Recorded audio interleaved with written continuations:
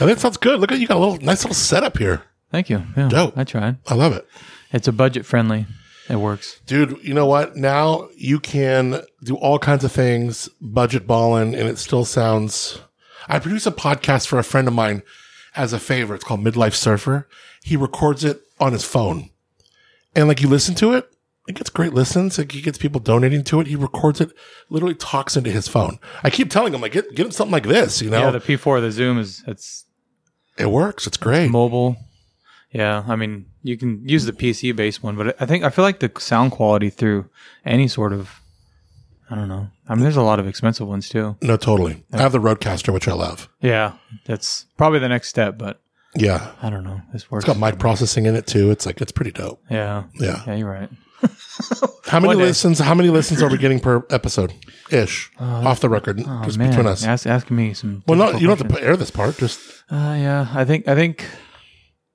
I don't know. Looking through the algorithms is really tough to see, but the downloads, right? So I just see the downloads. Yeah.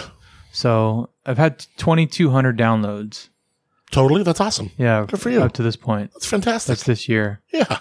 So it's pretty good. Yeah. But I just don't understand. I don't understand the numbers, like anything new when it comes to any sort of business in the world. It's like I know. You're trying to figure out the numbers and you're like, what does this mean? Is this good? Is this bad? I know. You know, and I was like, is anybody listening? And what's a download? And then it's like, you have 22 active listeners. Like I've had 2,200 downloads, but 22 active listeners. I don't understand I don't what they define as an active listener. Maybe that's someone who's like listened to, I don't know. Either, yeah. I mean, 2,200 complete over all the episodes. And then you figure, you know, maybe there's, cause I'll see on mine, it's like, they just define it differently. It's like, maybe like people who listen to, you know, 65 or 70% or more of the episode. Yeah. The timing your episodes is a whole thing too. So, and then they got to listen to the whole thing too, right? Kind of like YouTube.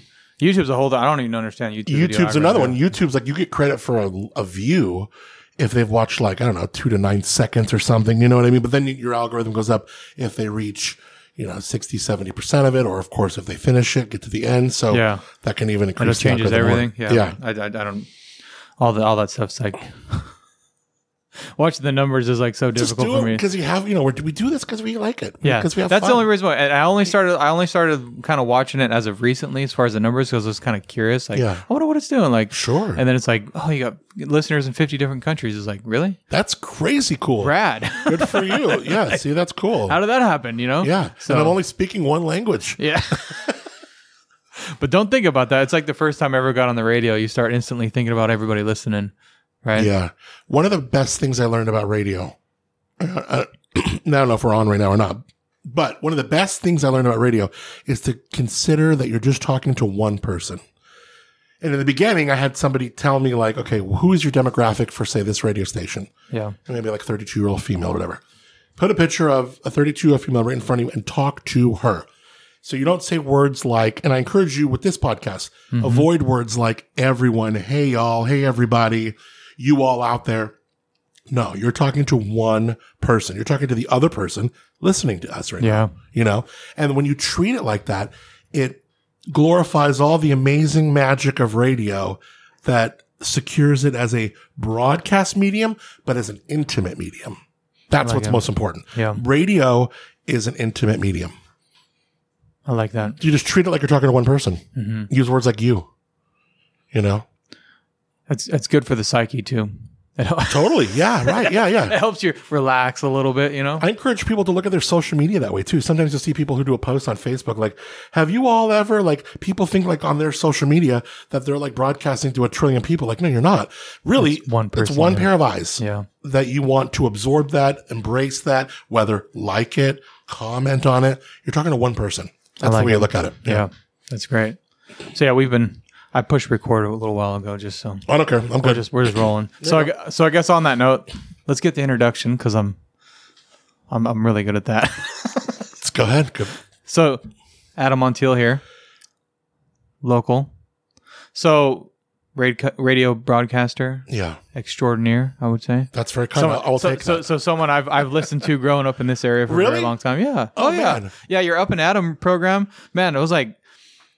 There had been at least a year I answered my phone every day at 8 o'clock in the morning. No way. Oh, yeah, just waiting for it. I'm Jimmy and I'm Up and Adam in the morning. so and then good. people call me like, what did you just say? That is damn it, I didn't win. Oh, you made my day with that. That's pretty funny. Yeah. So for folk, for you listening, it's like there was a promotion we did called the Cell Phone Salute. You'd sign up for it. And then when that time would roll around, I would go off the list of all the people that signed up, just call one at random. And if they said, hey, I'm Jimmy and I'm up and at 'em in the morning, they would win whatever prize from the sponsor it was or whatever. But Yeah. great bit. It was fun. It was cool. And I can't believe you're like answering your phone like that. Oh, it was so awesome. I love it. I couldn't have been the only one, right? No, not at all. No, there had to have It's been. so funny the stories I hear of that, but Yeah. it's been a minute since because that's a great cell phone salute. I love it. The old cell phone. Well, it's like who calls you at 8 o'clock in the morning for the most part, on your Right. cell phone. It's Yeah. like, okay, well, this has got to be, but I, selling cars all the time. And never, so I was like, I always have random numbers calling me local 805 numbers. And then everyone's got caller ID now. Yeah. So then you got to like hide the number, *67 or whatever you do. And Yeah. Well, for you I guess that would make sense. Because Yeah. otherwise they would know right away. Sure. And the whole thing is like to get them to say it to people that aren't you.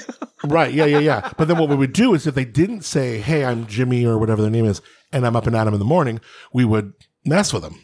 Prank, we crank call them. Right. And that would bring up because I've been doing prank calls since I was a kid, like old Jerky Boy stuff. So that's fantastic. yeah. So we would seriously mess with someone and just try and string it onto one that either got it or it just got so far where I just let them off the hook.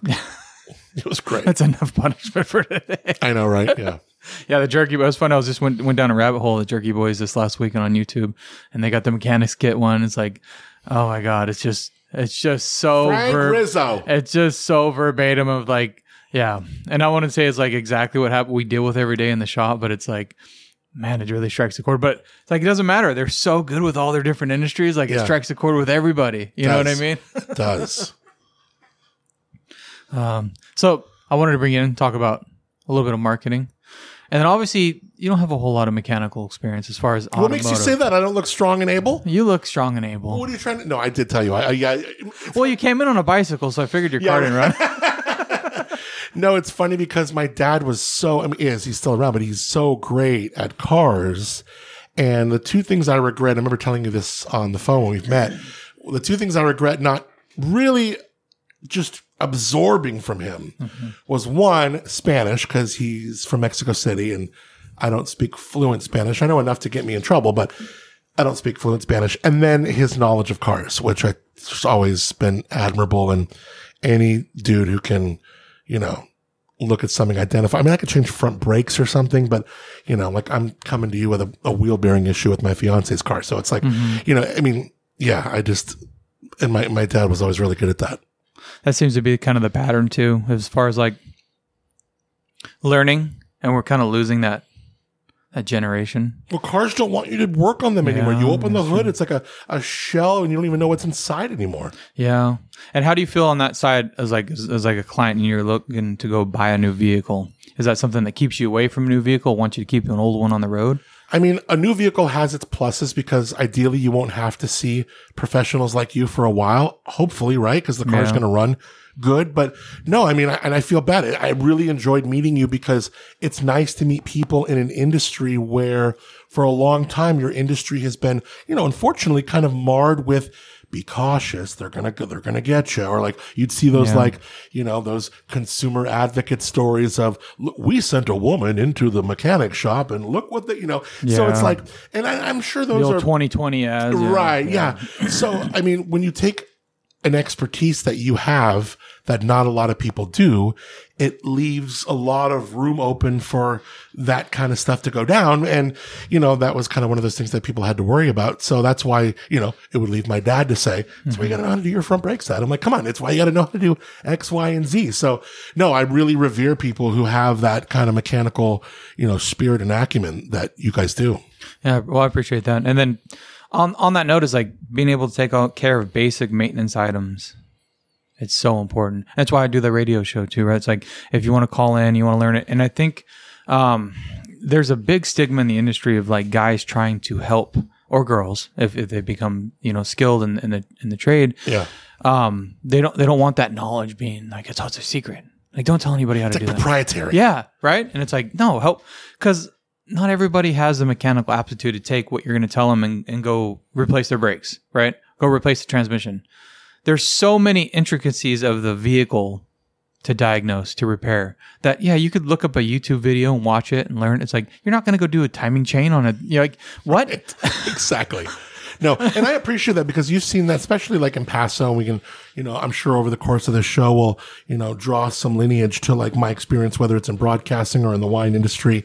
And what you see people here in the wine industry, and it's part of the reason why this area has grown so exponentially, is just that like open hearts, open cellars, open minds. Like they're willing. Oh, you need a bulldog pup? Oh, I got you. Or you need this? Like I got you. Or they're open to it, and there's other wine regions like say like Napa or this or that, where like you don't see that camaraderie among people, or just like the willingness to like take down the curtain and just be real. So honestly, that's another reason why you specifically, I was like taken to you in a way, because you are like, hey, let's just bring down these curtains. Let's just be real. Let's educate people, because the smarter they are, they can make more informed decisions. So when we need to come to a place like shifting gears, shoot, we can. Yeah. The parallels through the industries are, other than maybe the medical field, right? Yeah. But even still in the medical field, like they're practicing medicine. In the law field, right? Like they're practicing law. Like I'm practicing working on cars every day. Like, it's a practice every day. I really do liken it to those two things, because both of those vocations and professions that you mention are very, you can Google just as much to get you in trouble. Yeah. If your mom's in the hospital and you're visiting her and the doctor gives you the line items of what they're dealing with, you start Googling, and that could be a great blessing, and it also can be a great curse. And same thing with your car. When someone doesn't know they just know that they want their car to run and soundly, right? Mm-hmm. So no, really you're talking about an acumen and a knowledge base that is very much on a unique level as, say, law, medicine, winemaking. Sure. Right? Sure. They're learning how to take a certain varietal and mix it and blend it. And everyone's trying to become the best winemaker, right? Like you want your wine to taste good, right? Like, yeah, right. Yeah, you want it to taste right. You want it to taste, and you don't know if it's going to be good for years and years and years later. So you better be skilled. You can't just like make this creation. Hey, I got this wild idea. You can't just be good at winemaking. You got to be good at farming. Like you don't even start winemaking until you can farm, because it all starts in the vineyard, you know? Right, so right. yeah, no, it's, and it all kind of starts like what you're talking maintenance, right? Mm-hmm. If I'm guilty of needing an oil change probably right now, in my car. So, yeah, so there are things everybody is. There are things that we are guilty of that we could be doing better to make that end product the way it's supposed to be, treating our cars or whatever it is the best. And yeah, part of it's just not having the time. Everyone's busy. We all have other things that we should be doing. Yeah. So part of it's like, okay, well, I could do this maintenance, but I'm going to just take it somewhere where I can trust to have it done. Yeah. But then there's the other side of it, was where eventually you're not going to be able to figure something out. Eventually there's going to be a code. There's going to be a problem. There's going to be a broken bolt that eventually you're going to need someone that's very skilled to be able to maneuver, do whatever it takes to complete that repair. Right. And so for me, hiring like a plumber to do my water heater at my house, like I'm just going to, I could probably put a water heater in, right? It's not the hardest thing in the world. But what happens when I have a leak that I can't figure out? I got a stopped up drain that I can't declog, right? So I'm going to just have them do the water heater, and then I have someone to call when I have a major problem. Because I think a lot of people wait, right? It's like not having that's like not having a doctor and then needing to go get like heart surgery, right? Like you don't even have anybody how to call or trust, or like you're just going right in for the most like right. You know what I mean? Yeah, no, it's totally true. With a car, like they just suspend this vehicle maintenance and then their transmission fails. It usually comes to us, right? Because we're a transmission specialist, but they aren't really. There's not a lot of other options. Like they just have to get it fixed, and sometimes they're in the middle of the valley. And it's like whoever's close, right? Yeah. It's like you don't have someone you can call. You don't have a shop that you've been using for the last 10 years. You don't have this network that you've built by just getting your maintenance done, right? Sure, you could do it cheaper, but it's all about making the connections, right? Like it totally is. I'm so glad you put it that way, because it's almost like a vet. Like a lot of people look at their vet. We have a dog. They look at their vet as like, oh, it's my vet. Like it's almost like my doctor. Well, I look at a vet like, I got one in Paso, I got one in Pismo, I got one in Slow, and I've gained relationships with them over the last like 10, 15 years where I could text any of them right now. And then it's like, if something happens to Georgie, could we go there? Do we go here? Like, and then you feel trust. You trust them because again, here's veterinary practices are in alike what we're talking about, law and medicine and auto mechanics. Like, you don't know what you're doing. All you know is you want your dog to be healthy and happy and be okay. Oh, yeah. And you know that these are likely going to be like your car, like your law services and like your medicine services. They're likely going to be expensive. So how can we find a person we trust? How can we dial it in and be as educated as possible? If you can do that for a customer, you are by far further than a lot of other people. I really think so. Yeah, absolutely. Yeah, no, it's a lost art. For one, does it feel like that to you? I do. Yeah. I feel like I've always felt like I've been a little different. Really? That's interesting. I almost like want to start interviewing you now. Because it's really interesting aspect of it. Because I mean, there are mechanics and garages everywhere. Yeah, and it's interesting to see how one stands out from another. It's difficult too to continue on that path, and it's the right thing to do. The hard part is. You want to be fair, right? And being fair in your mind is giving everybody a cheap service, right? Like make it as cheap as possible. But you realize that's not the way you can pay your employees to have trusting employees and trusting technicians and technicians that you can pay to go to training and learn the latest and greatest and buy the nice tools to get the job done right and not, half-ass stuff.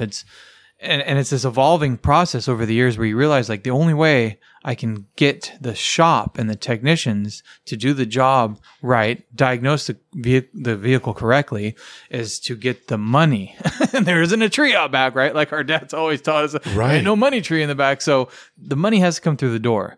But with that, then you got to provide the service so that the clients coming in are happy with paying for that service. Right? Because you can't just up your prices and say, okay, well, I got to charge this to pay for these guys. That's not how it works. Yeah. Now you have to raise the level of competence in the office and have people that are smiling all day, that answer the phone with a smile, that are not like, hey, I'm in the middle of a quote, I'll call you back, right? Like, you can't do that. Right. And so the whole shop has to elevate. And for a long time, you look around and you're like, hey, what's this guy doing? What's this guy's charging? How's this guy doing? And you walk into their shop and see how they're communicating with their customers. And then when you start realizing that doesn't matter anymore and you just start focusing on what you're doing and what you have to provide to get that money through the door to pay your technicians to keep the business evolving, you don't even care what anybody's doing anymore. Like I do not care what that guy charges per hour because it doesn't matter to me. This is what I want to do. This is what I have to charge to pay my guys this much because this is how skilled they are. But you also have to be fully cognitive of some folks are going to be shopping around. Right. And maybe they don't, maybe they don't get the blessing of working with you and having you fix their car. Obviously, you guys know what you're doing here and stuff. But I mean, even someone I am very much like, I want to meet the person. I want to like feel like where are we going? Ask some questions. I ask way too many questions. I always have since I was a kid. Those things weigh into me going, okay, let's bring our business there. Yeah. Or let's not. And the communication process is the most important part. And if I don't have the time to conversate with you, then you're probably going to go somewhere else anyway. So even if I was the cheapest in town and I got to be out there busting my knuckles and working alongside with everybody else just to get enough cars out to pay payroll, I'm not going to have the time to have a conversation with you and tell you, hey, this is our process. This is what we do. You're more welcome to go anywhere. So it's like having that breathing room and that time to like engage with the client is how it's like a full circle, right? One thing we I always have to talk charge about, enough to be able to do that. No, totally. You're right. One thing we always talk about in radio is like smiling. Like if you're reading a commercial, you smile because you literally can hear. Isn't that crazy? A smile. Yeah. And when I was talking to Leanne, I've never talked to somebody who I could literally hear a smile coming over the phone, talking about my car and how much I'm gonna have to pay for it and when can I get it in. Like, and she is just happy and enthusiastic, and I could tell she is smiling on the other end of that phone. I literally heard it. Yeah. It's pretty cool. And that's gold. I mean, and to keep that, I don't know how to put that into words, to train that, like, that's the most difficult thing, right?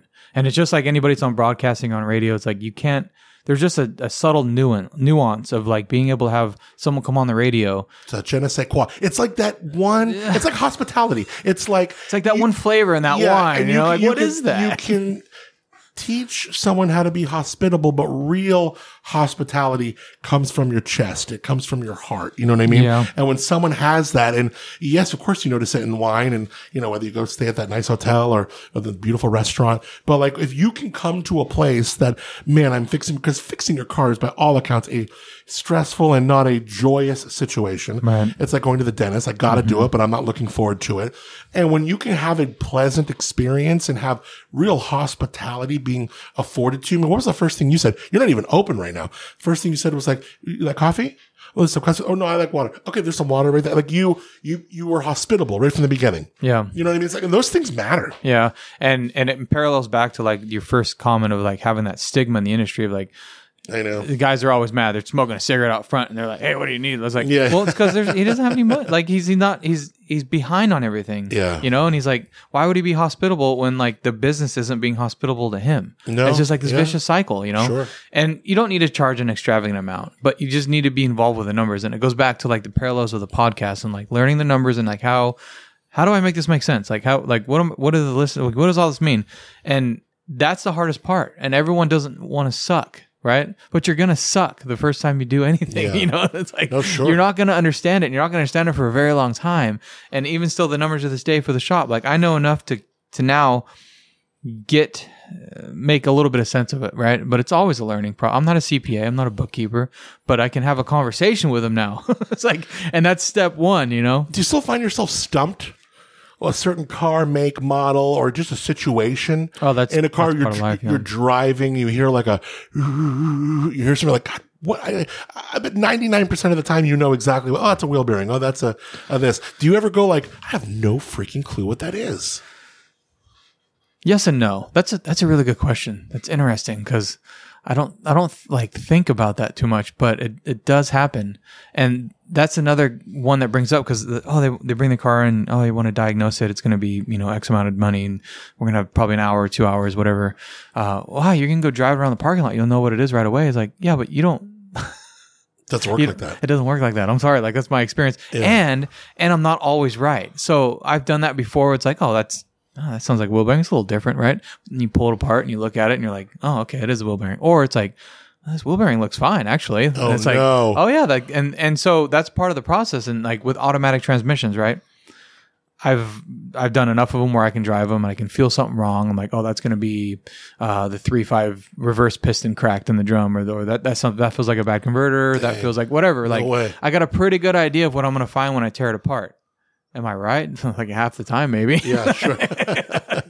Just no way. Right. I mean, sure, if it's gotten a reverse and it's a certain model GM, it's like most likely the reverse band's broken. It's like a back surgeon going, I definitely think that's C5 or that's right. L4, like I don't know. But until you get in there, like of course you don't know. Right. And some are easier than others to get in there, but yeah, I mean, I try not to think about that stuff. I'm definitely the type of the like technician mindset where if I hear something in the car, I'm turning up the radio a little bit and like I'm gonna go ahead and on my own car, right? Like I don't need to stress about this right now. Like sure. I'm gonna go ahead and not worry about that. And I have that in my mind where once it gets to a certain point, okay, I gotta address this now, right?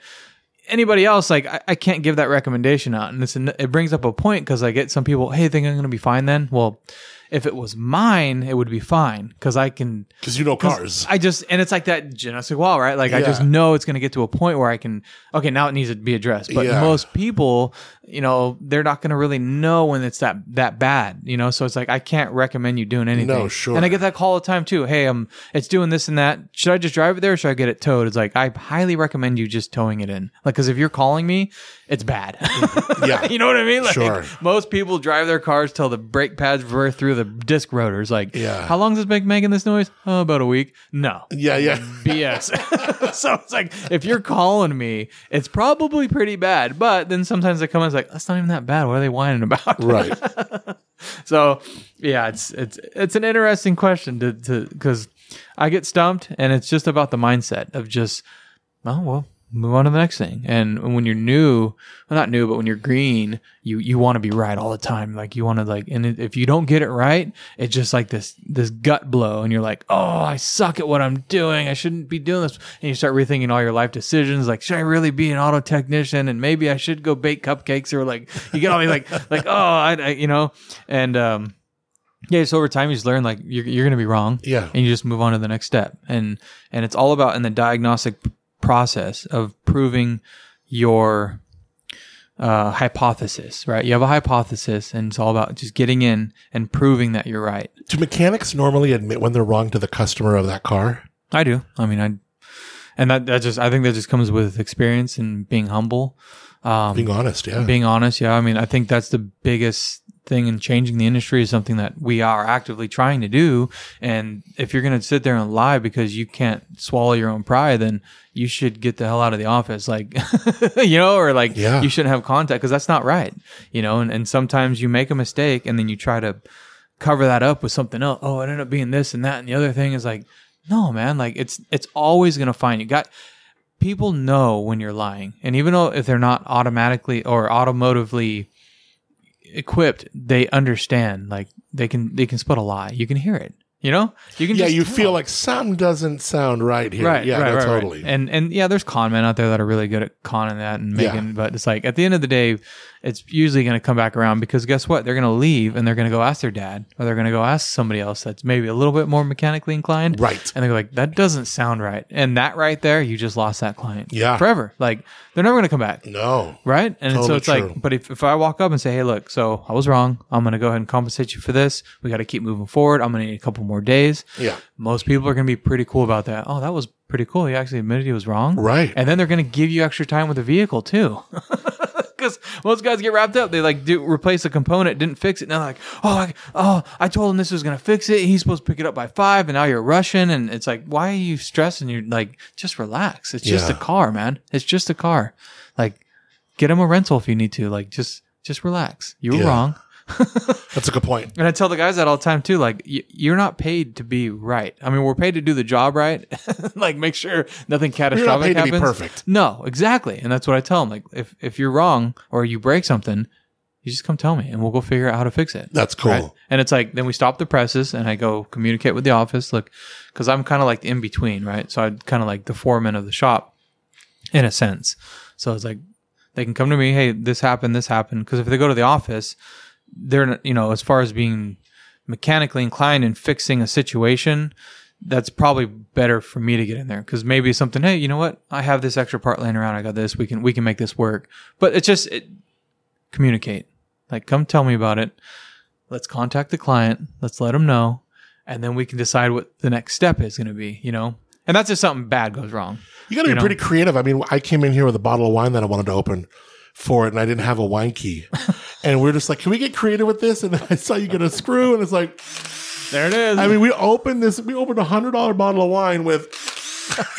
That was pretty sick, dude. That was awesome. I mean, that's part of it too, and that creative mindset. I say this a lot, and I maybe I take a lot of like too much pride in what I do, but I feel like my automotive mindset has allowed my creativeness when it comes to stuff like that to figure out stuff like way beyond vehicles. Like, I just look at things different, and I've realized that through the years. And as I got more and more involved in the automotive field, 10, 15 years ago, it was like every couple of years I realized I just look things at different, people will be sitting there opening a door, right? Like, this is just an example. You walk into a grocery store or a door, and everyone's like pulling the door open. And I look down, there's like a stopper. So I just open the door, I put the stopper in, and then everyone's just walking. It's like things like that. Like, I just look at things a little different. Like, I just watch 15 people like sit there and like navigate this door, and it's like, just put the stopper in. There we go. Yeah. Like, or like something's broken, the smoke detector going off. It's like, just take it off. There's a battery in there. Like, and everyone doesn't want to touch it, I don't know. And maybe it's just me, but I just feel like. So like, you're the kind of dude, like if you're in that hotel and your smoke alarm is doing that like chirp every 2-3 minutes. Oh, the battery's coming out. Yeah, 100%. You're getting up on the bed, you're reaching up there and doing it. If the thermostat's over, I'm pulling the cover off. I'm seeing, okay, well, it looks like the resistor wire is broken. I'll put it back on, click it back on. Like, I'm just. That's awesome. Like, I'm not calling anybody. Like, I'm just going to figure it out, Yeah, exactly. And I don't know, maybe there's like growing up kind of poor and like learning how to fix the things that are around you. But. Was that your dad or what? who Yeah. instilled Oh this? yeah. Oh yeah. My dad was like the ultimate handyman. That's cool. Like, he was mechanically inclined, but he was by no means a mechanic. And it's like, Sure. as I've like evolved in this, I was like, I think about some of the things he taught me. I'm like, oh my God, like he's one of those guys, Yeah. but it's like, he figured it out. And he was like the con man kind of ish. So I got the story. He'd always go in and like, he liked to just mess with people. I think we were talking about this when it started recording. Like, Is he still around? No, he really? passed in 2018. Oh, man. Yeah. Sorry to hear that. Yeah, thanks. He'd go in and like pay for something, and he would strike up a conversation, and he had the gift of gab. He could talk. Yeah. So he'd put like a 50 down, right? And like he'd start conversating, kind of slip it back, and he'd have a 20 in his hand. And like when they reached out, because he'd kind of pull him back, so he'd hand him a 20, and he'd like keep eye contact. Yeah. And all they saw him was a 50. He didn't see the switch of the 20, right? And then like they would change him out, and like Yeah. he changed him out for the 50, and he handed him a 20, and I'd be sitting there like, Oh, no, Dad. I think that's a crime. That's so funny. It was a different day and age, This I was know, like that's funny. 25 years ago. Like, Yeah. and That's a great story. Going out and buying cars with him. He'd always like to buy used cars, and it was like He was smart at it. Yeah. He's so embarrassing. He was like, "All right, we're leaving then," and it was like the ultimate like Negotiated because he wasn't afraid to walk away. no, not at all. My dad would tell me that all the time. Don't be afraid to walk away. Yeah, I can't do that. Shit. My dad would say this: "He who cares the least is in control." That's a good quote. In a lot of ways, in business, you can find that to be true. Yeah, You don't get unless you ask. He who cares the least is in control. yeah, it's old school mentality. Sure, I it feel certainly like, is. I feel like that's like old generation. Or, Yeah, for or like sure. you have Facebook Marketplace, right? We're talking about our dads. Yeah. Yeah, you list something. And it's like, "Hi, is this available?" 100,000 times. Yeah, And it's right. Like, I know. It's so funny. people just want like, "I want it right now," and like the transactional mentality is like what we've been bred as consumers in the last 10 years. And that's Right. the other problem when it comes to Right. the automotive field is you're shopping for an auto repair like you shop for someone on Amazon. And you're just calling around because you think the only thing that matters is price. But that's not even it. You just don't know how to have that conversation. Like you don't know what to ask when you call a shop. What do we ask? I want to know because I mean, look. Otherwise, you're kind of coming into it thinking, hopefully, like this is your hope. Yeah. Place A, place B, place C, all know how to change. Let's say we're talking about wheel bearings, but stipulating that all places know how to do it and correctly. Right. How do I find the one that's going to give me the best service and the best price? That's the question of all questions. Yeah. And that is like the communication thing, right? And it's like the one thing that's probably overlooked the most is like, is someone going to answer the phone, right? And then what do they say when you ask them what the price is? What's their warranty? How do they warranty it? Is it parts and labor? Is everything in-house, right? So these are the questions to ask. In my opinion, yes. Yeah. I mean, and it's hard. And honestly, the person answering the phone should be able to navigate that conversation because everybody is a little different. And so to have an SOP, a standard operating procedure that when you answer the phone, you're just gonna parrot the same phrase over and over and over. You can't do that. Yeah. Everybody's in a different mindset. Right. Some people are kind of stressed. Some people are frustrated. Some people are calling for somebody else. Like they don't even have those answers. And so it's really up to the shop to kind of set up a line of defense in a way where you're kind of walking through, okay, well, do you have the VIN number or the license plate? Oh no, I'm calling for some. Okay, well, whoever's paying for the bill, right? Like, let's start with that. Like, Yeah. don't call for somebody. And as sad as it is, that kind of weeds out the clients that it's like you're never gonna get there. They're gonna look for the guy on Craigslist. They're gonna look for Facebook, and that's fine. There's a marketplace for that, literally. And it's like, just let that be. There's no. Is Craigslist a bad place to go if you could find someone who on Craigslist says, "Oh, I'm 6 times certified. I work at a place full time, but just want some extra money." It's a job that, look, you could probably do it in a driveway. Yeah. Is that a bad idea? No, I don't think so. The bad thing is they're not regulated, but a lot of shops aren't either. Like just because you walk into a brick and mortar doesn't mean they have a business license, doesn't mean they have insurance. It just means they pay rent. Right. That's You know a what I good mean? point. Right. Like true. they're not certified. You can go buy a set of Craftsman tools and you can be a mobile mechanic on Craigslist, or you Yeah. can go, pay rent on a spot and move in. Do you find a lot of the mobile people on Craigslist are like a dude who might have a job like here during the day, but then just moonlighting for some extra cash? Absolutely. Yeah. Okay. Yeah. That's So probably. they probably know what they're doing. Oh yeah. Yeah. Yeah. Yeah. And that's another like tough topic to talk about because the shop's not paying them enough, for one. Yeah. So that's the main problem. But Good point. But where does it end? Like, how much money do you need? Like when like everybody wants to make $1 million, everyone wants to make $100 million. It's like, but do you need it? And so some guys are paid pretty damn well and they're still looking for work. Like, why? Why are you doing this? You know? And obviously there's a goal and there's a vision. And that comes back to like the owner taking ownership of their shop and saying, hey, what's your goal in the next 5 years? And that doesn't even need to be in the auto shop. That could be anywhere, right? Like, where do you want to be in 5 years? Like, you want to go buy a yacht? You want to sail the world? You want to, like, what's your goal here? Let's make that happen. And if it's achievable, let's figure out how to make that happen. And that's another part of leadership that is really missed in the auto field, because you just assume you hire a tech and they're going to come in, they do the work, and then that's it. And then you're frustrated by everything else in the world because you as a technician have opened a shop. And so you have a technician mindset. You don't have an entrepreneurial mindset. You don't have that. Have you ever read the book, The E-Myth? You know what? I had a boss at a production place in Thousand Oaks who was super into E-Myth. Okay. And although I had a lot of aspects of this boss that I didn't quite care for, he was an alcoholic, but he would talk about being system dependent over people dependent. And it's probably the biggest lesson I've learned from him. And I will tell this to people, like, if you win the lottery and move to Tahiti, or if you more morbid or macabre is like you get hit by a bus, you're gonna hear tomorrow. Like, is your company able to move on because of systems, or is it all because of you? I have a place that I'm a fan of in Pismo Beach called Puffers. Charlie Puffer has this bar called Puffers of Pismo. It is fun. He has live music. He's got great wine selection, but Charlie Puffer is so magnanimous and just this electrifying individual that, like, if I'm going to Puffers, I want Charlie Puffer to be there.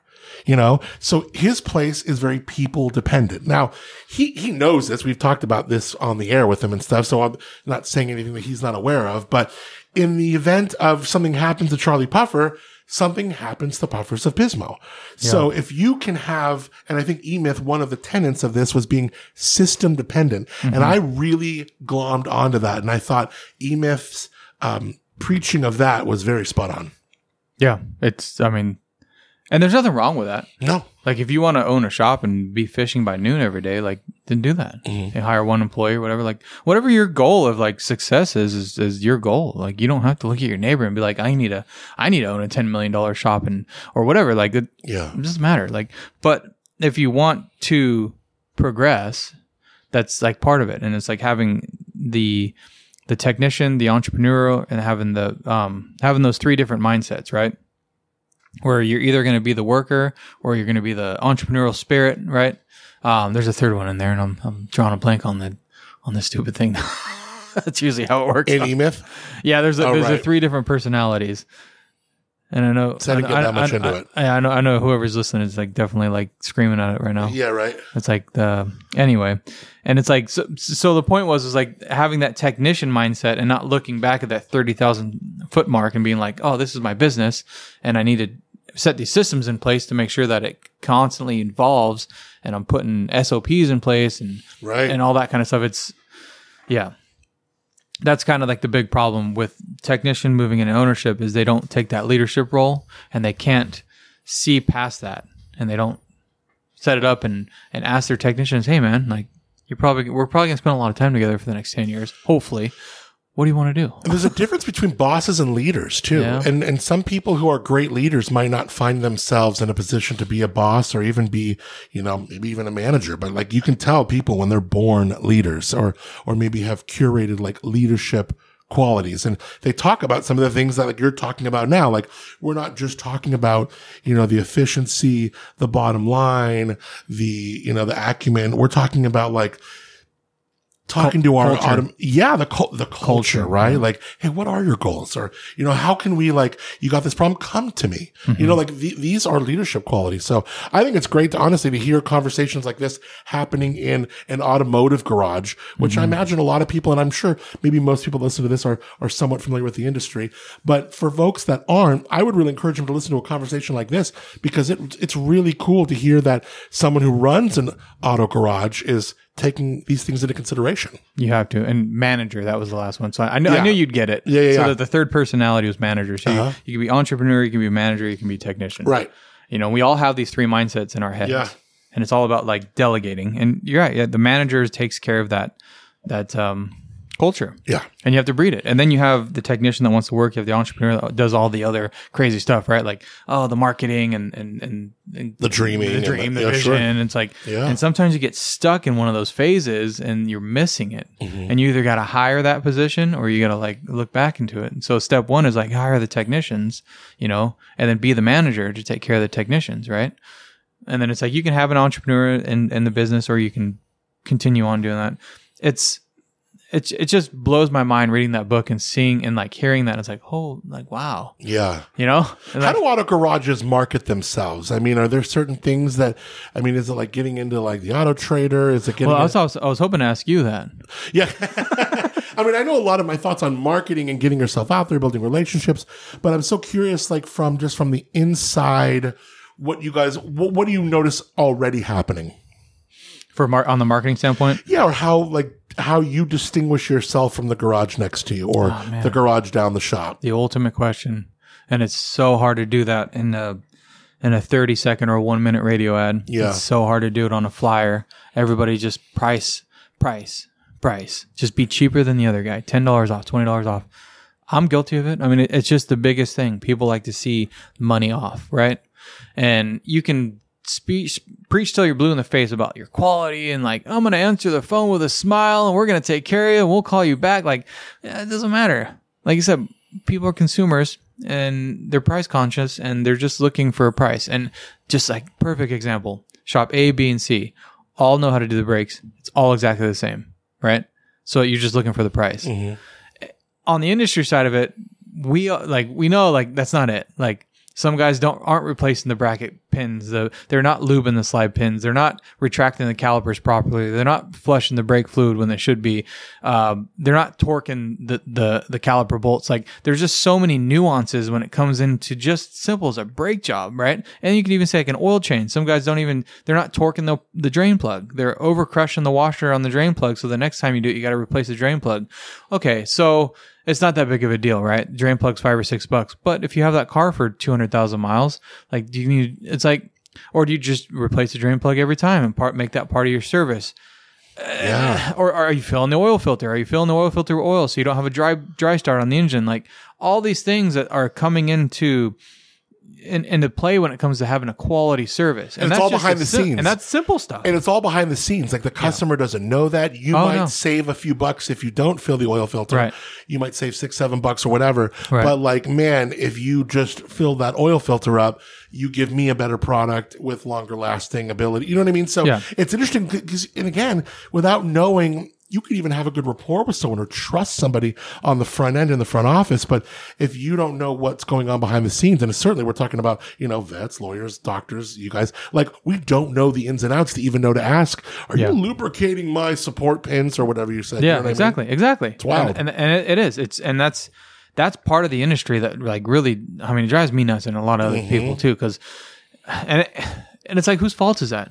The technician doesn't know better. And if he does know better, then that's shame on him. But then it's like, is it the owner not teaching the tech? Is it like, so where's the disconnect here that we don't know? And it's usually training, and the training's expensive. They can't afford it, and the turnover, and we have a tech shortage. Supposedly, we don't have enough technicians, and so it's like you're allowing these auto technicians to get away with stuff that you normally wouldn't because there's no one to replace them, and it just goes on and on and on. But the point is like always looking for the price.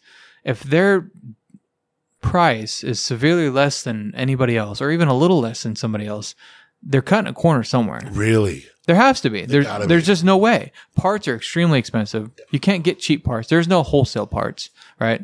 And here's the big secret. The parts at O'Reilly's and CarQuest and Napa's the same price we get. And we mark them up. Bottom line. That's all there is to it. Really? Absolutely. We do not have any sort of dealer instead of, you can do like Worldpac and they'll help you a little bit. And there's a little incentive if you have a certain amount of parts that you're selling a month, they'll give you a little kickback. But the price that we pay is the price that the walk-in pay. And there is a list price that most auto parts stores will sell it at a list price. But for the most part, like they'll put it under an account and it's like a few dollars less. Yeah. But it's not a deeply discounted wholesale price. Right. No. Like a full on wholesale retail. Nope. And part of the auto industry is reselling that part for, a 55 to 60% GP. And you have to, because your hourly rate would have to be $300 or $400 an hour if you didn't upsell your parts. So you have your percentage on your labor and you have your percentage on your parts, and then all together, that's what gives you your GP, your gross profit. And then you take your net at the bottom, right after everything else. But yeah, I mean, the parts we get, that's what we pay. We mark them up. So and same with the labor. We take our hourly rate and we basically take our lead technician and we take our overhead and we do the math and we say, okay, to take our what we need off the top, this is the hourly rate we need to be. And that takes into account our 55 and 60% GP on parts. Now, we sell a lot of transmissions. Well, you can't put, that's 120% markup. You can't do that on a transmission, right? $2,500, you're talking about selling a trans for like $4,000. Like, you can't do it. Right. So then you lose your profit, your percentage on that trans. So then that goes over to the spark plug. So now you're selling a $3 spark plug for $25. Well, you can't do that either, because you know damn well you go down there and you can get them for $5 a piece, right? And so then you have to find this, like, and it's this constant dance of making sure that you're not. Yeah, it's a dance. Is it insulting if I come to you to fix something on my car and I say, I'm going to grab the part, I'm going to bring it into you? I want to dive into that. What is the mindset behind Save that? money on the part. Okay, that's fair. I mean, right? That's the reason. So I don't know if I call it insulting. It's definitely Is it a douchey thing to do? No, I mean, there's nothing wrong with it. Everyone wants to save money, but it's a no-go. I mean, for us, we don't do that. And a lot of other shops don't. It's like when I go to the vet and my vet says, you need to get this. And I go, okay, do you care? Because like I could walk out with this medicine for my dog from your place and it's going to cost me $140. Or I can go to Costco with your prescription and I can get it for $65. Yeah. I choose to do that. Yeah, absolutely. I mean, don't hate, but so with you guys won't do that. Why? Because there's like a liability if you get the parts or whatever, or what? You could point a finger at that. There's a little bit of that. Our quality service is 3-year, 36,000 mile nationwide warranty. We have to buy the part and install the part to get that. Doesn't matter. Some parts claim their lifetime warranty. If it fails, whatever. The bottom line is our algorithms, our math, everything that we've done, the hourly rate that we've come to is all based on the fact of taking these parts and making our percentage on it.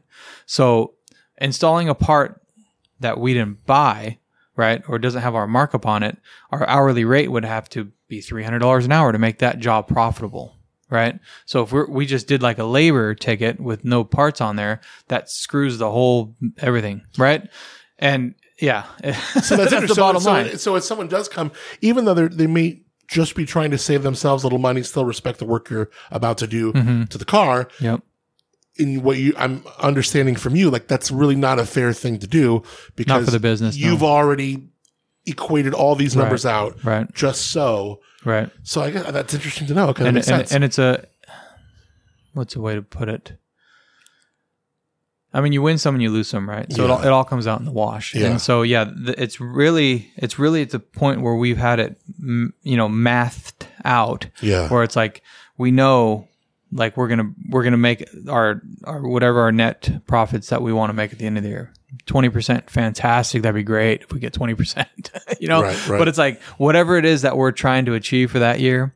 It's like we've got all that algorithm. We got it figured out. Is 1 or 2 going to kill that? No, but it's like you can't make a habit of that, right? It's like this is our procedure. This is our process. Like there might be exceptions, but there's still the rule.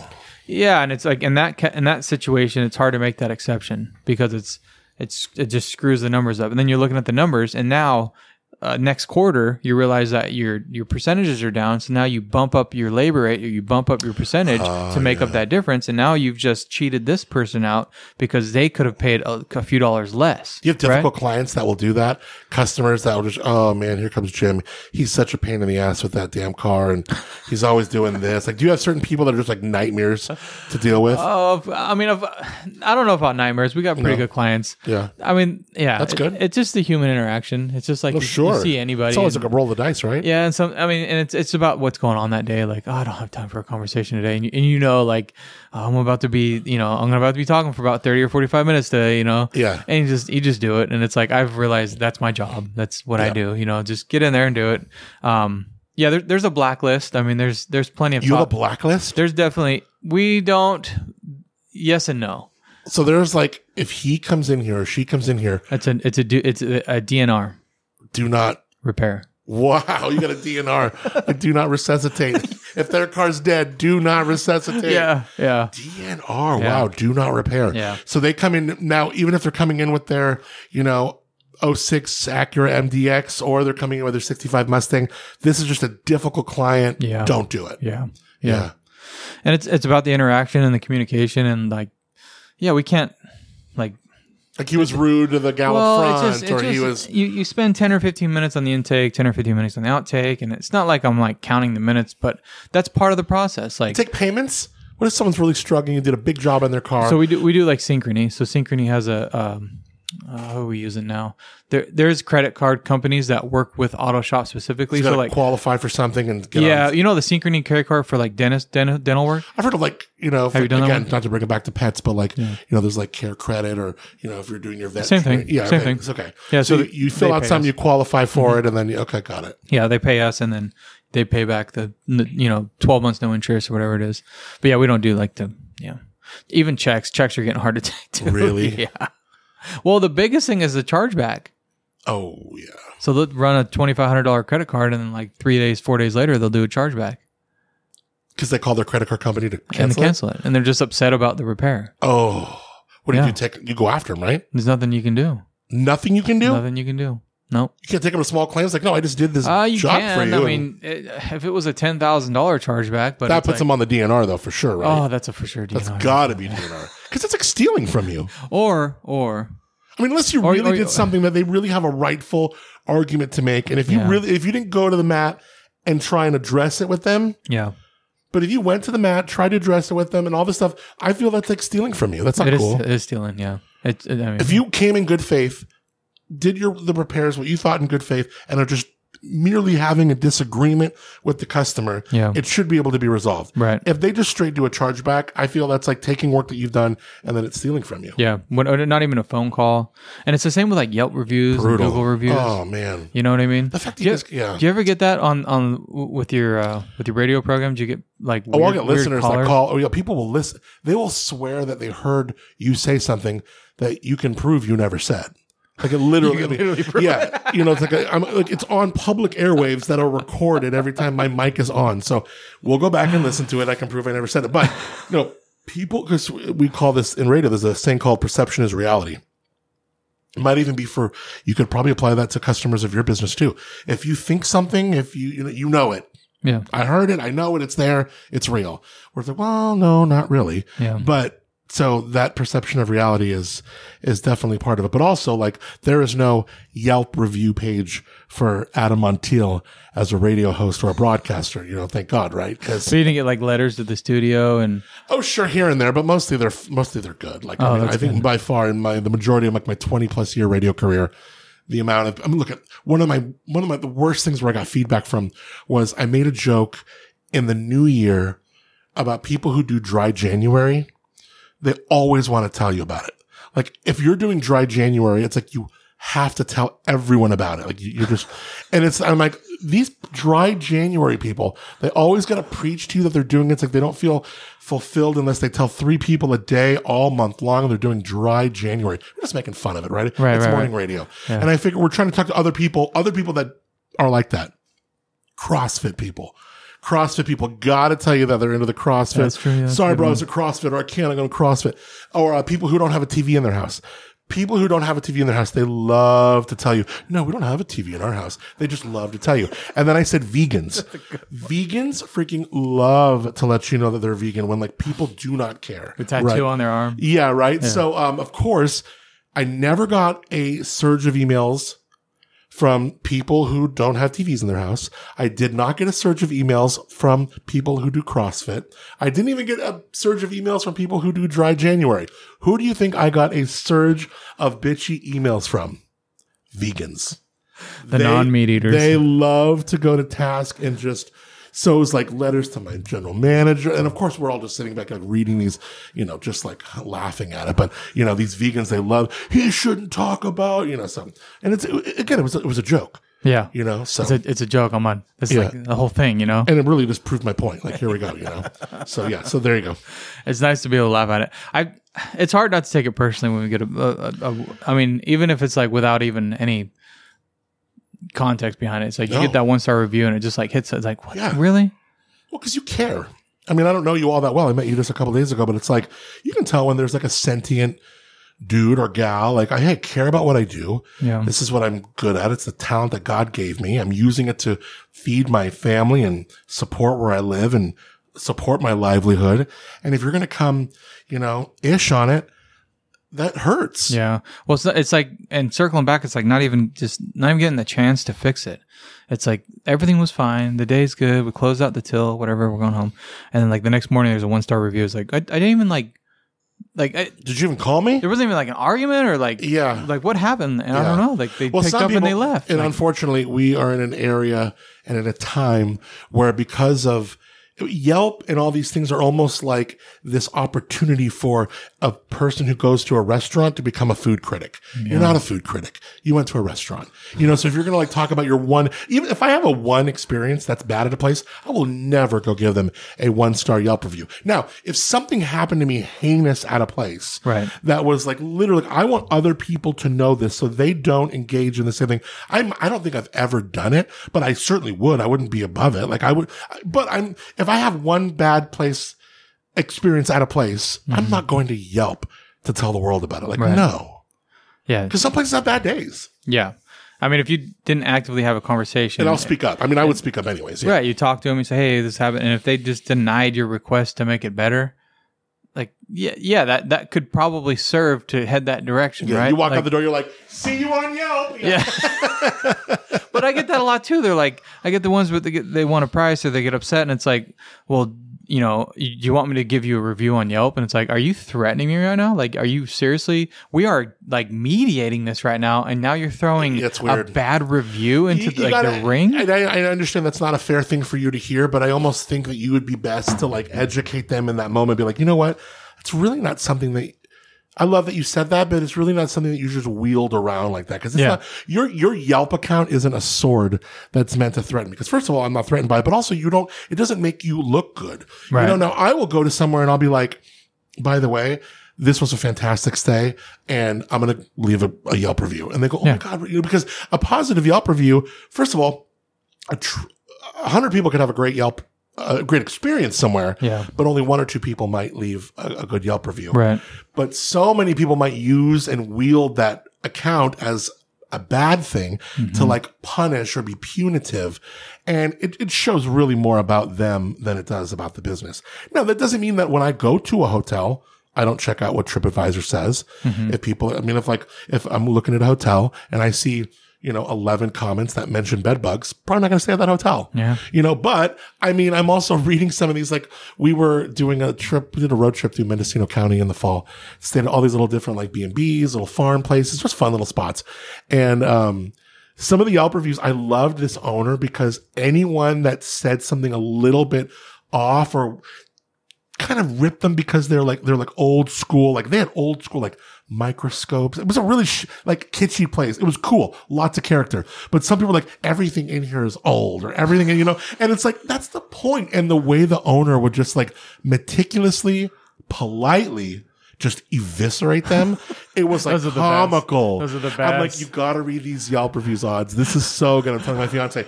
And she did it with such a loving heart. You couldn't go like, cause she could have been even more like venomous to them because they were so just punitive the way they brought stuff up. But it was the way she did it was just so artful. It was so artfully worded. I love it. Yeah. Yeah. So man, the Yelps, huh? I have a lot of friends that own restaurants and stuff. Like Yelps are just, I feel bad for a lot of it. And then what happens when someone gets in the news? Someone gets in the news for something, their business, people leaving Yelp reviews for the business that's never even been there. Oh yeah. You've seen this, right? I mean, yeah. Oh yeah, absolutely. Yeah, Yelp has a whole division now where they will you call a place and they'll shut it. Okay, we'll shut down, things for this because of XYZ, because something happened in the news or whatever. I had a local friend that just happened to. Yeah, totally. People just leaving reviews just to try to get their name. They read about a company in the news for a news article. Yeah. And they go, what's the way I can hurt this company from a state away? Oh, I'll just leave a Yelp review for that place. Well, that's the other thing too. You have the secret shoppers, like the ones that you have a different business. It's like they think we're competition, and then they want to leave a bad review because your competition. Man, you have a lot of learning to do. No, it honestly shows more about their insecurity, and those do blow. Like they really feel like a blow to the stomach. Yeah, and it sucks. But in the end, a person like that, they're just not happy. Right. Like, it sucks. And they got you that one check for them. But in the end, like they're going to come out a loser. Right. They just are. Yeah. And it's part of the industry too, where we get a lot of shops that show up, or like you said on the Craigslist, you get these mobile mechanics rolling around and they're doing it half price. And it's like, it sucks, right? Because we know there's something getting missed. They're either not paying themselves enough, which they should be making money, right? Profit's not a bad word. They should be making money. They should be buying tools. They should be bettering themselves, education, buying a new whatever they need to do with their life, but they're not. So eventually they're going to fizzle out. In the meantime, we're losing this business and people aren't getting a quality repair. Yeah. Right. And we get these vehicles in all the time. Hey, I've been, going to so-and-so for the last 2 years and everything should be good, but now he's not around anymore. And we look at like, oh man, this thing needs a lot of work. Oh, really? Yeah. There's a lot of, really? He said he's taking care of everything. It's like, no, all your maintenances are out. This part wasn't installed right. This isn't done right. And it's like, and that's the problem with the vehicles. They will keep driving, and that's another hard thing to say. Well, does it need to be done right now? It's like, oh, if it was mine, no, right? But it's like vehicles just keep rolling. They just keep going, right? Yeah. And it's like, that's when it gets really expensive. It starts damaging other components and, especially with fluids. Like you lack your maintenance in your fluids. Yeah, you could probably go 10 years on transmission fluid, but then that's it. But if you were to service it every 3 years during those 10 years, you'd get another 10 years out of it. Yeah. You know what I mean? Yes. And so it's like, it's just this progressive that like all of a sudden 10, 15 years down the road, the vehicle's trashed, right? And in this day and age, we're getting a lot of that stuff getting back on the road. Well, no, let's fix everything. It's going to be like $15,000 to do this. And it's like an 01 Chevy pickup. You sure you want to do that? Absolutely. I'm not buying a $60,000 piece of junk. It's like, that's a fair point. Yeah.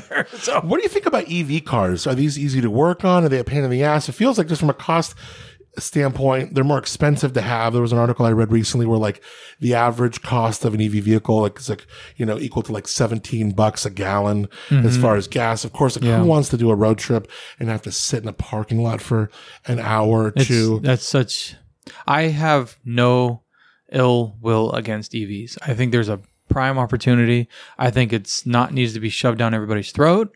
Agreed. I think it's like a great option, and I think it will blossom as any other great thing in the automotive industry does if it's treated properly. If it's in the free market. Exactly. If it's forced down your throat, it might not. Yeah, I don't want anything to do with it. Why do I, like with solar? Like solar was doing great until the government mandated it, and now all of a sudden it's like, I don't want that. Why? Well, because there's government subsidies. I don't want anything to do with that, right? Yeah, I know, and you lost a huge amount of people that were going to do it. Like totally. Yeah, no, I don't. The government's not here to help me. Sorry.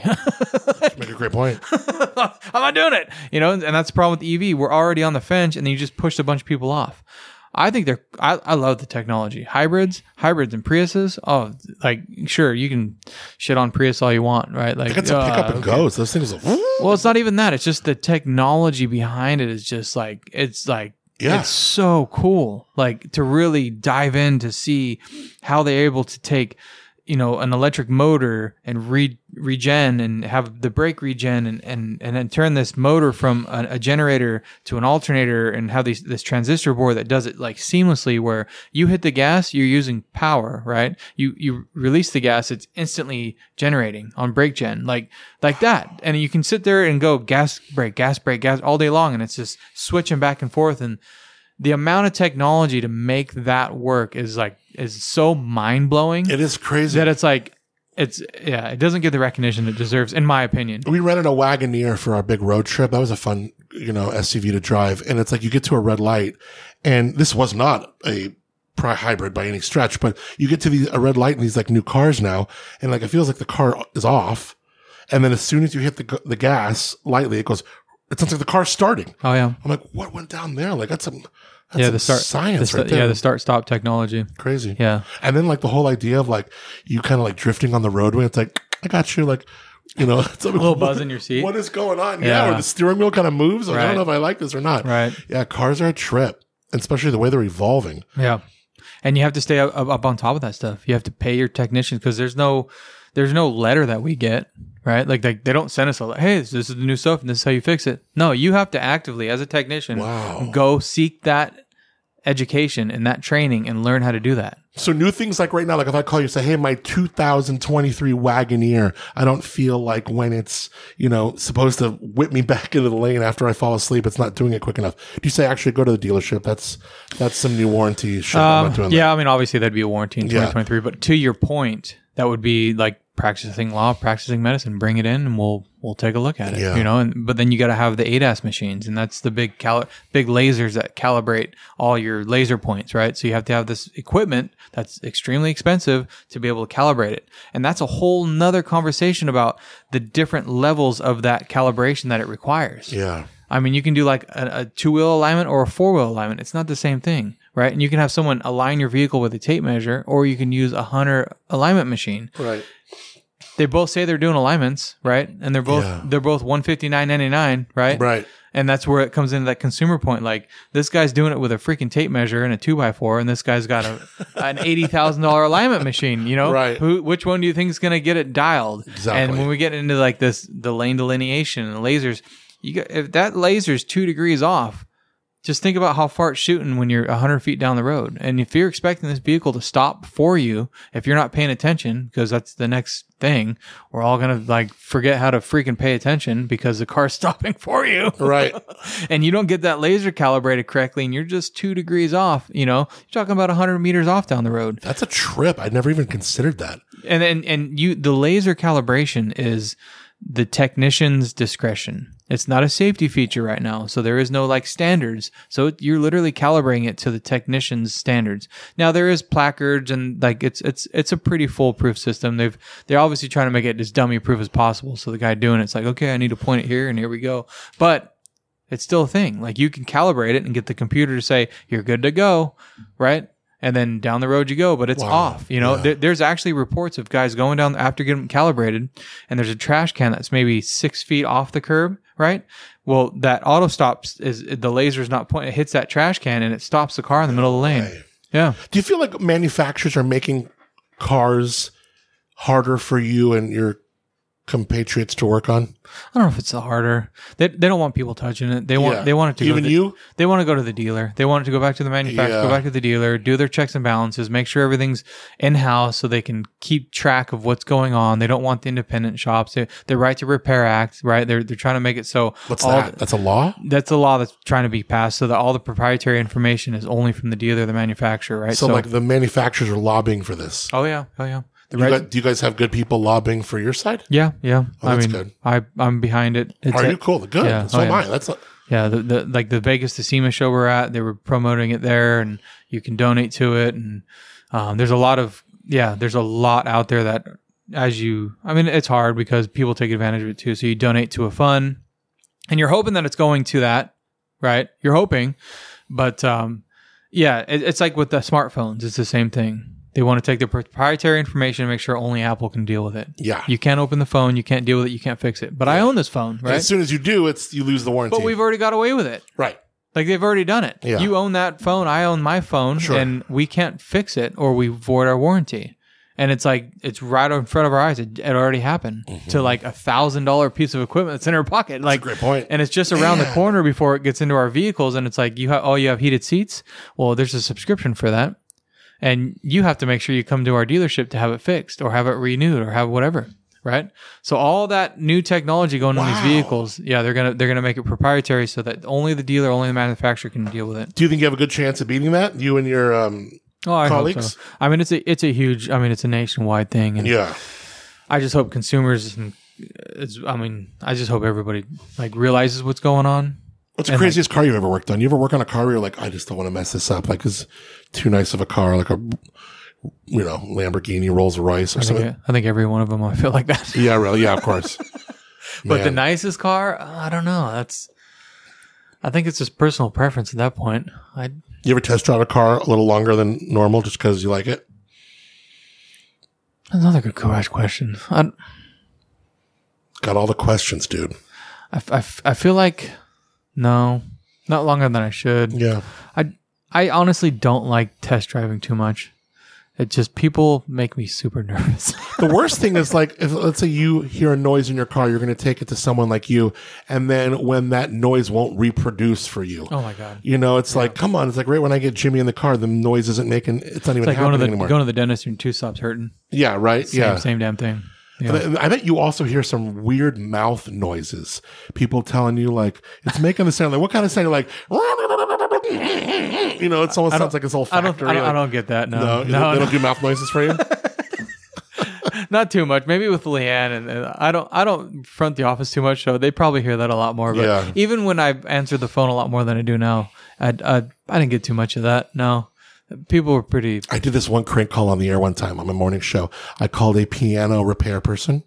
And I said, hey there, I got this old piano. I need someone to come by and take a look at it. They're like, oh yeah, what's it? What's going on? And I said, I don't know, it's doing this. And I played like a note on a piano. And then I did like, I had like a factory, almost like an old like jalopy kind of like machine sound, like old school hyperbolic exaggerated sounds. And the person was like, I don't know. What did you just do? Hold on, let me see. I'll try one more thing. Hold on. And then you hit like the middle C or something on the piano, and it's like, so funny. I should call you. I should call Leanne. You should. I should call Leanne. Don't tell her. I should call Leanne. And I'm going to do this to her. Hey, I got like a 06 MDX, and every time I push this one button, and she goes, I don't know what it is. That'd be hilarious. I don't know what she would do with that. She'd probably be nice because the first time I talked to her on the phone, she was super sweet. Yeah, she would be nice. Yeah. She'd probably talk you in circles until you finally just made an appointment to bring it in. Right, yeah. Just keep going around in a circle. I love it. Oh, it's so good. Well, I guess the last part I want to talk about a little bit more is a little bit of marketing. Yeah. If you have any tips or tricks that... Yeah, I mean, as far as marketing, I mean, look, I feel like there's a difference between networking and building relationships. I think being a part of your community, being a part, and honestly, look, I mean, like the stuff that we've talked about and the stuff I've learned about you before, I jumped on the air with you. And right now it's like, these are all the tenets of like good people in the community that are doing X, Y, and Z for business that you want to get to know. Yeah. So, I mean, like, I think you have a lot of these like inherent heartfelt tendencies already, which are good. You're like, oh, drop the curtain, be open, especially with a business that we already know is known or at least has a reputation, fair or not, whatever your opinion, for holding a lot behind the scenes. Yeah. And, behind the eyes of the consumer is to drop that, which it sounds like you guys do. I mean, I think also, whether we know that lens correctly or not in the way we look at you, price does matter. So,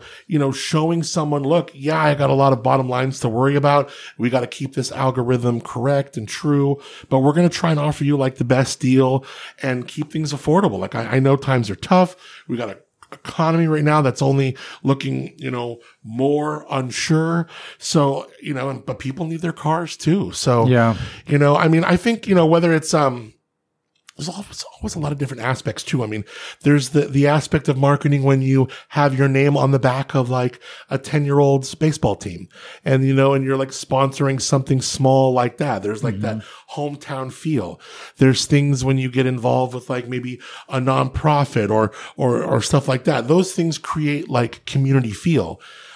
Beyond just like your XYZ, I mean, it'd be interesting to like dig deeper into social media and see how different companies like yourselves distinguish them from each other. Yeah. I think, doing something that is often very heady and very above most people's circle of knowledge, having an approachable social media where it's like fun to watch and like there's a little bit irreverence, but it also educates. And it's like, hey, what am I doing?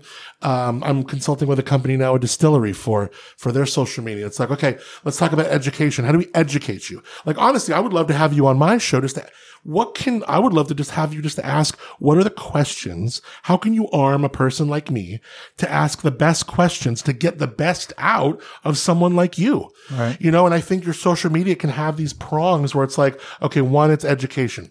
2, it's behind the scenes. It's fun.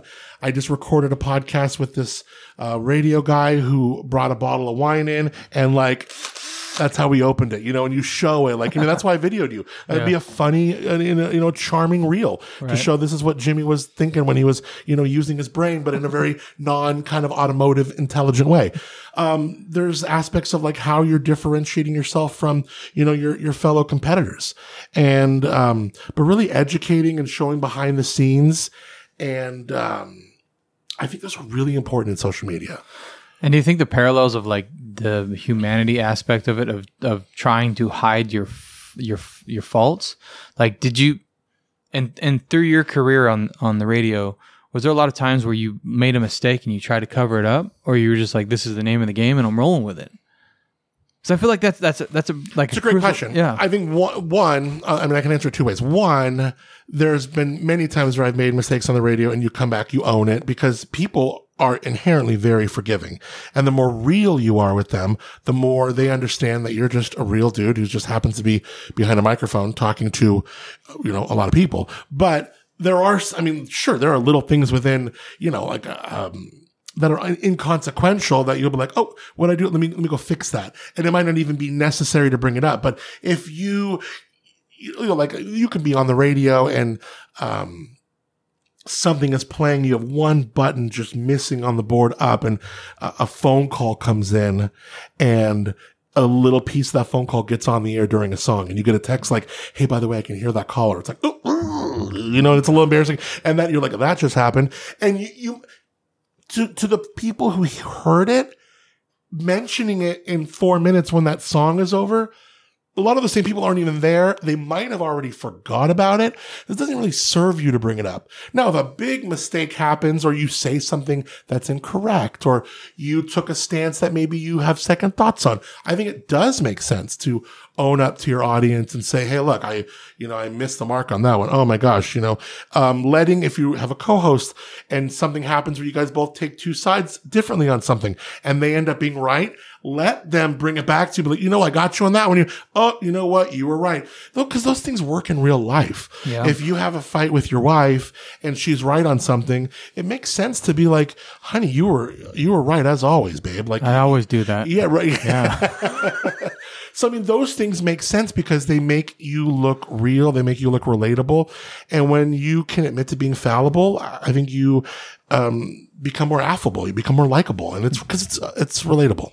And I think, like I said, I think the parallels of like marketing, doesn't matter what it is, but especially in the auto industry, having that social media presence and then not being so structured. I feel like we're in the time in the generation where like there was a curve in the middle, right? And I can't remember the name of the video, but there's a video that talked about like we always marketed for the curve, or we always like wanted to be in the middle of this curve, this big hump where everybody came together and we're all like, oh, we work 9 to 5 and we do this, and this is what we do. This is America. And it's like, now it's come to the point where it's like, there's these outskirts where it's like, oh, we were a social media influencer, right? We're a radio host, we're podcaster. And it's like these ends, right, are now becoming what everybody's like looking up to. They're no longer looking at politicians. They're no longer looking at like these people that are in these positions of power, right? Yeah. It's all about like these social media influencers, and it's like they're taking the maybe too far, taking a lot of it for verbatim when they shouldn't be. But no, sure. But it's like, I think maybe like you said, like the showing their flaws and their faults is what's like, oh, made it relatable. Like, I do the same damn thing, but you watch these politicians and they don't skip a beat, they don't miss anything. You're like, you just don't relate to that, and they certainly don't admit when they're wrong. Right. Of course not. No, like I never make a mistake, Like, yeah. Yes.